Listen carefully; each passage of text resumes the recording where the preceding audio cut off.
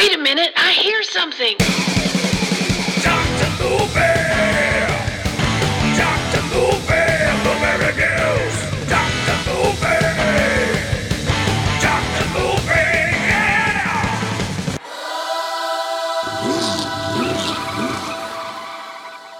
Hey, what's up, everybody? It's Rick again with another episode of Dr. Movie, live from the cab of my car. Live from the driver's seat. I'm glad I'm not in the passenger seat. That could be a real problem. Live from the driver's seat of a 2015 GMC Acadia. Yep, currently driving on what used to be called Purchase Parkway in Kentucky. Driving to a gig. Gotta go play some music today. And, we just talked about Henry, Portrait of a Serial Killer, and I brought up Last House on the Left, and I thought, shoot, why not? Let's go ahead and throw this one in the mix. Now, I haven't revisited this one to review it, but I really don't have to. This movie was a game changer for me because my road to horror started off like everybody else's, right? I mean, I grew up on some 70s horror stuff. Most of you have heard my story about, I grew up watching the old original Universal horror flicks. And then that kind of led to the Hammer flicks on TV, and that's when I saw Christopher Lee as Dracula with the scleral lenses in his eyes, which terrified me, right? But all my horror movies at this point have been hit and miss 80s movies, right? Including The Prophecy from the 70s, right? The big, mutated bear movie, which I love. Which, if you hadn't listened to that episode, go all the way back to almost the beginning of this series, possibly the second episode of this entire series of shows I've done. I covered The Prophecy because I just have that much love for that movie. So everything has been far-fetched. Nature runs amok. Then it turned into Halloween, Friday the 13th, your typical stuff.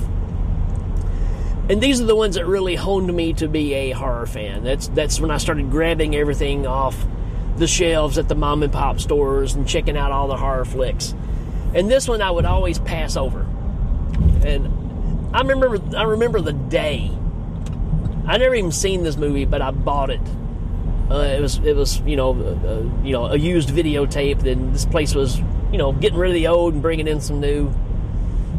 Place was called The Next Door in Martin, Tennessee. Kind of a little head shop, actually. It was right there on the campus of the UT Martin. And but that's where I got all my music because they weren't going to have Queensryche at Walmart at this time and point. So I would go in there and check out the newest music. They had everything. It was awesome. I think they've just closed the store for good. Anyways, getting way off base. But yeah, they had this videotape, and on the cover it says, from the creative mind of Wes Craven, director of Nightmare on Elm Street. So it's obviously a videotape that was brought back out after the success of Nightmare on Elm Street. They started bringing back all the Wes Craven stuff. Because, he got a bump, right? So I'm like, shoot, I love, Nightmare on Elm Street. I need to check this out. So, wow. 1972, Last House on the Left, horror exploitation flick. Very much so. The epitome to me when it comes to home invasion movies. There's some that are probably done better now just because, technology changes. But, man, there's something so nasty about this movie that none of the new movies can capture. Yes, we can do better effects now. That's not what this movie was about. But, wow, the impact of this movie as far as what is in it, it was unlike anything I'd ever seen. And if you listen to the Henry episode, you heard me talk about this is the only movie that I had to get up and turn off because I was afraid of what I was gonna see. It wasn't because of what I'd seen, right? It wasn't Freddy jumping up and chopping off his fingers and his face getting pulled off and I had to stop and take a break. No, this was, where they've got, the young girl out in the woods and they're making her do things. Hey, pee your pants or I'm going to cut this girl. I mean, they're starting to totally humiliate these people. And it was just heading down a track that I'd never seen in any kind of film before. Very disturbing. And again, because these are the things that really happen. This is the real evil of man and women. Don't want to leave that out. So let's talk about this one. Obviously, we know it's Wes Craven. It says teenagers Marie and Phyllis head to the city for a concert, then go on afterward to look for some drugs. Instead, they find a gang that escaped convicts who subject them to a night of torture and rape. The gang then kills the girls in the woods, not realizing they're near Marie's house. We'll just kind of leave it there. That's all you need to know. A budget of $90,000, right? It made $2.2 million back, almost $2.3 million back. So yeah, they definitely made their money's worth back, right? A little bit about our cast. Sandra Cassell plays Marie. I don't really know her from anything else. Obviously, she's been in a couple of other things. Teenage Hitchhikers. I've never seen that. Looks like Massage Parlor Murders. So she's been in some exploitation flicks, no doubt, right? Oh, Legend of Boggy Creek. I forgot she's in that. So, which I need to cover too. We got the great David Hess, right? Who, ironically, his name is Krug in this movie. Now, I don't know if you know the history of Freddy Krueger and the whole story of the influence that Wes Craven had for that character. Is actually a bully in school, right? To some degree. And somebody that he'd always kind of played on this name with. So, man, David Hess in this movie is something else, man. Lucy Grantham plays Phyllis. She's Marie's friend. They go to the concert together. And she's been in some questionable flicks. She was in At the Earth's Core, so that's pretty cool. But she's been in some things that Linda Lovelace's movie. So, I mean, you know, she's been in some risque things here. Fred J. Lincoln plays Weasel. Mark Sheffer plays Junior. Ada Washington plays Ada. Jeremy Rain plays Sadie. Now, Sadie's the other person in this group who is out of her mind. And let's see, I don't see where she's been in The Abductors. I don't see much else that she's been in. But yeah, so movie starts off. It's showing Marie getting out of the shower or whatever, getting ready. You know, it's her birthday, right? It's gonna be her sweet 16th birthday. Her parents are preparing to prep everything and have a party, but her and her friend Phyllis are gonna go to a concert. They're gonna be gone. Oh, you know who I forgot that's in this movie? Martin Kove, right? From Karate Kid, right? Cobra Kai. Yeah, this is one of his early roles, and he plays the deputy. Him and the sheriff are like, they're really comedy relief for this movie. And it seems silly now when you see it, but my gosh, is it needed in this movie to give you a breather from what is going on in this flick. But yeah, so it's you know, to see Martin Kove in this, I've always wanted to meet him and talk about this, because you know, again, this movie just made me rethink horror movies altogether. But yeah, Martin Kove, man, you can't go wrong with that. So the two girls are going to the concert, and on the way out, they want to score with some weed, and they see this guy out in the road who is Junior, who is the son of Krug. He's like, yeah, I got what you need, and you have to come up to this room. Well, and earlier you hear this thing on the radio that these escaped convicts are loose, and they're on the run. Cops are looking for them, and they killed some people on the way out, and they are armed and dangerous, no doubt.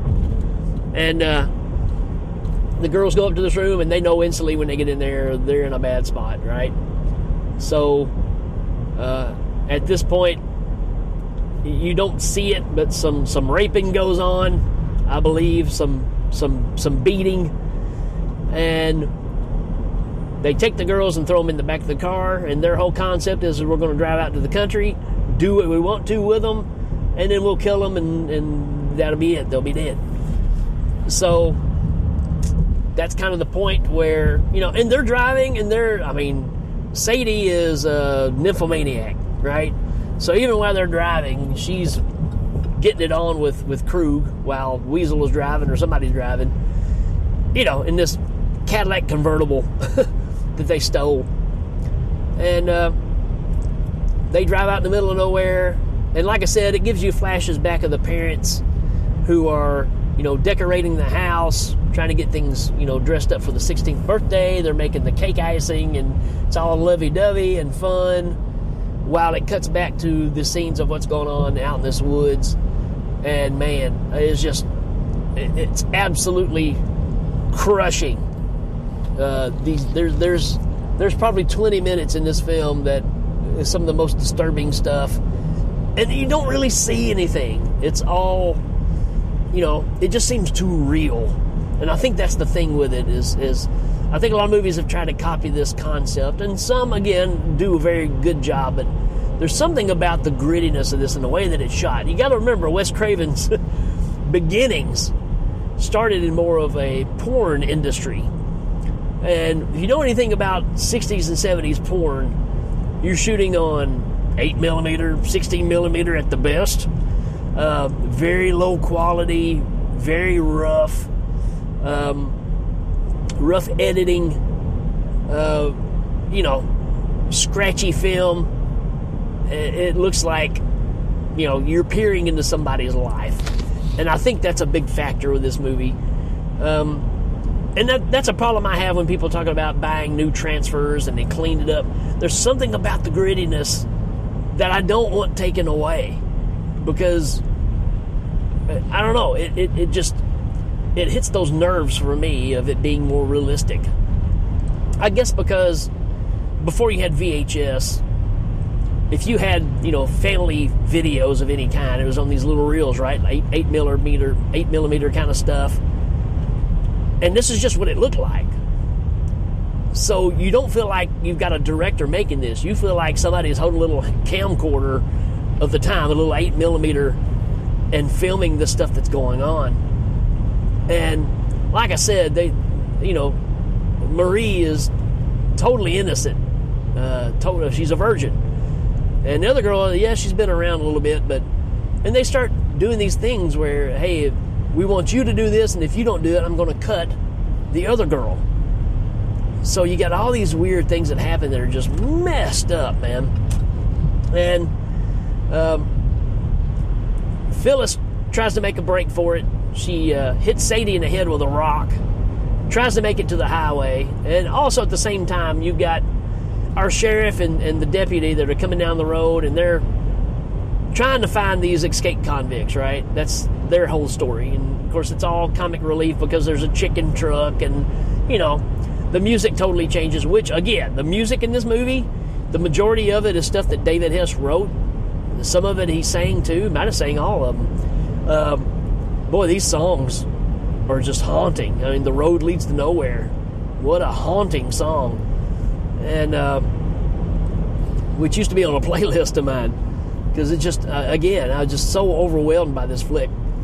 Phyllis tries to make a run for it, doesn't get too far, and they catch her, and they end up just butchering her. I mean, there are scenes where they're just got her against a tree, and they're just ramming her in the stomach with a switchblade and pulling out her intestines, which you kind of see, you kind of don't. It's enough that you understand what's going on, and it's plenty, trust me. So now you're just down to Marie, and Krug has her on the ground. He's raping her. He carves his name in her chest with a knife. Actually, that kind of happens before. And she gets up after he's done, walks out into this pond that's out there, or a lake. I mean, she is destroyed, absolutely destroyed. She knows that she's not getting out of this. And then Krug pulls out a gun and shoots her in the head, right? It's just, man, just heavy, heavy movie. That's the 70s for you, man. And at this point, they're all going to get cleaned up and go about their merry way. They get back to the car, and the car won't crank. I want to say they're out of gas. is the problem. So they end up walking up to the nearest house, wanting to use the phone, but phone's out. Some I can't remember the reason there, but they end up having to stay the night. And lo and behold, it's Marie's house. So they take these people in. They act like they're college students that are going to like a doctor school or whatever, and then the criminals figure out that this is Marie's house. They just killed the girl. How ironic that they drove out in the middle of nowhere and almost drove her back to her own house. Well, a little later on, our mom and dad find out that they killed Marie. She had a necklace on that was specifically given to her by them as a birthday gift, and they find it in one of them's bag, right? So they come up with a plan to get revenge. They find Marie, they find her body, they get her back, and then they come up with a plan of TCB. They're going to take care of some business. And from there on, that's where things get crazy. And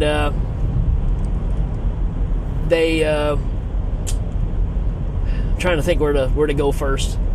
Oh, there's also a dream sequence that Weasel has, and it's all about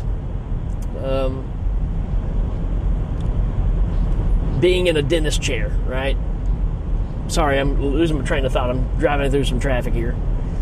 And while he's in the dentist chair, the light goes on, because you don't know it's a dream at first. He wakes up and they're saying, "Open wide, please." And he has a dream that the mom and dad are dressed up in like doctor's outfits, and they take a chisel and a hammer and are going to knock his teeth out. And of course, that wakes him up, right? He goes outside, and the mom is out there. He's already made eyes with her before, thinking, man, she's kind of hot. Weasel's kind of a low-down, dirty dude. And so he makes the moves on her, and she starts making the moves on him, too, and saying, I bet a big, strong man like you, can make love to me. He said, I can make love to you with my hands tied behind my back. So she ties his hands behind his back, and she goes down on him out by the swimming pool and bites his junk off. Yeah. So here's Weasel outside with his arms tied behind his back, bleeding to death from his crotch. And then the dad has done the whole booby trap thing. You know how Wes Craven is big on booby traps, right? Every movie is filled with booby traps. Well, same thing here, man. He rigs up the house with all these booby traps, comes up with some weapons to fight them with, and a chainsaw. And you also got the story of Junior, who's involved with all this too, who doesn't really want to be a part of what's going on, but he's such an addict, and the only way he can get his fix is by doing whatever they tell him. Well, there's a point where Krug makes Junior just put a gun. He was going to shoot Krug, right, and end all this. And Krug convinces him to put the gun in his own mouth and blow his brains out, which he does in the middle of all this. And then, like I said, you got the dad fighting with Krug in the house, and he rigs up a thing at the front door where if you grab the front door, there's water on a like a floor mat. And of course, he gets electrocuted, and that knocks him back in the house. And when it's all said and done, the mom takes care of Sadie too, and they get their revenge for their daughter. And I'll leave it there. I mean, that's the most of the movie. But in the revenge part, you're cheering, right? You want this to happen to these people because they are the scum of the earth, right? I can't. I mean, there's no way I can justify this movie more than you seeing it for yourself. This is to me, it's just required watching.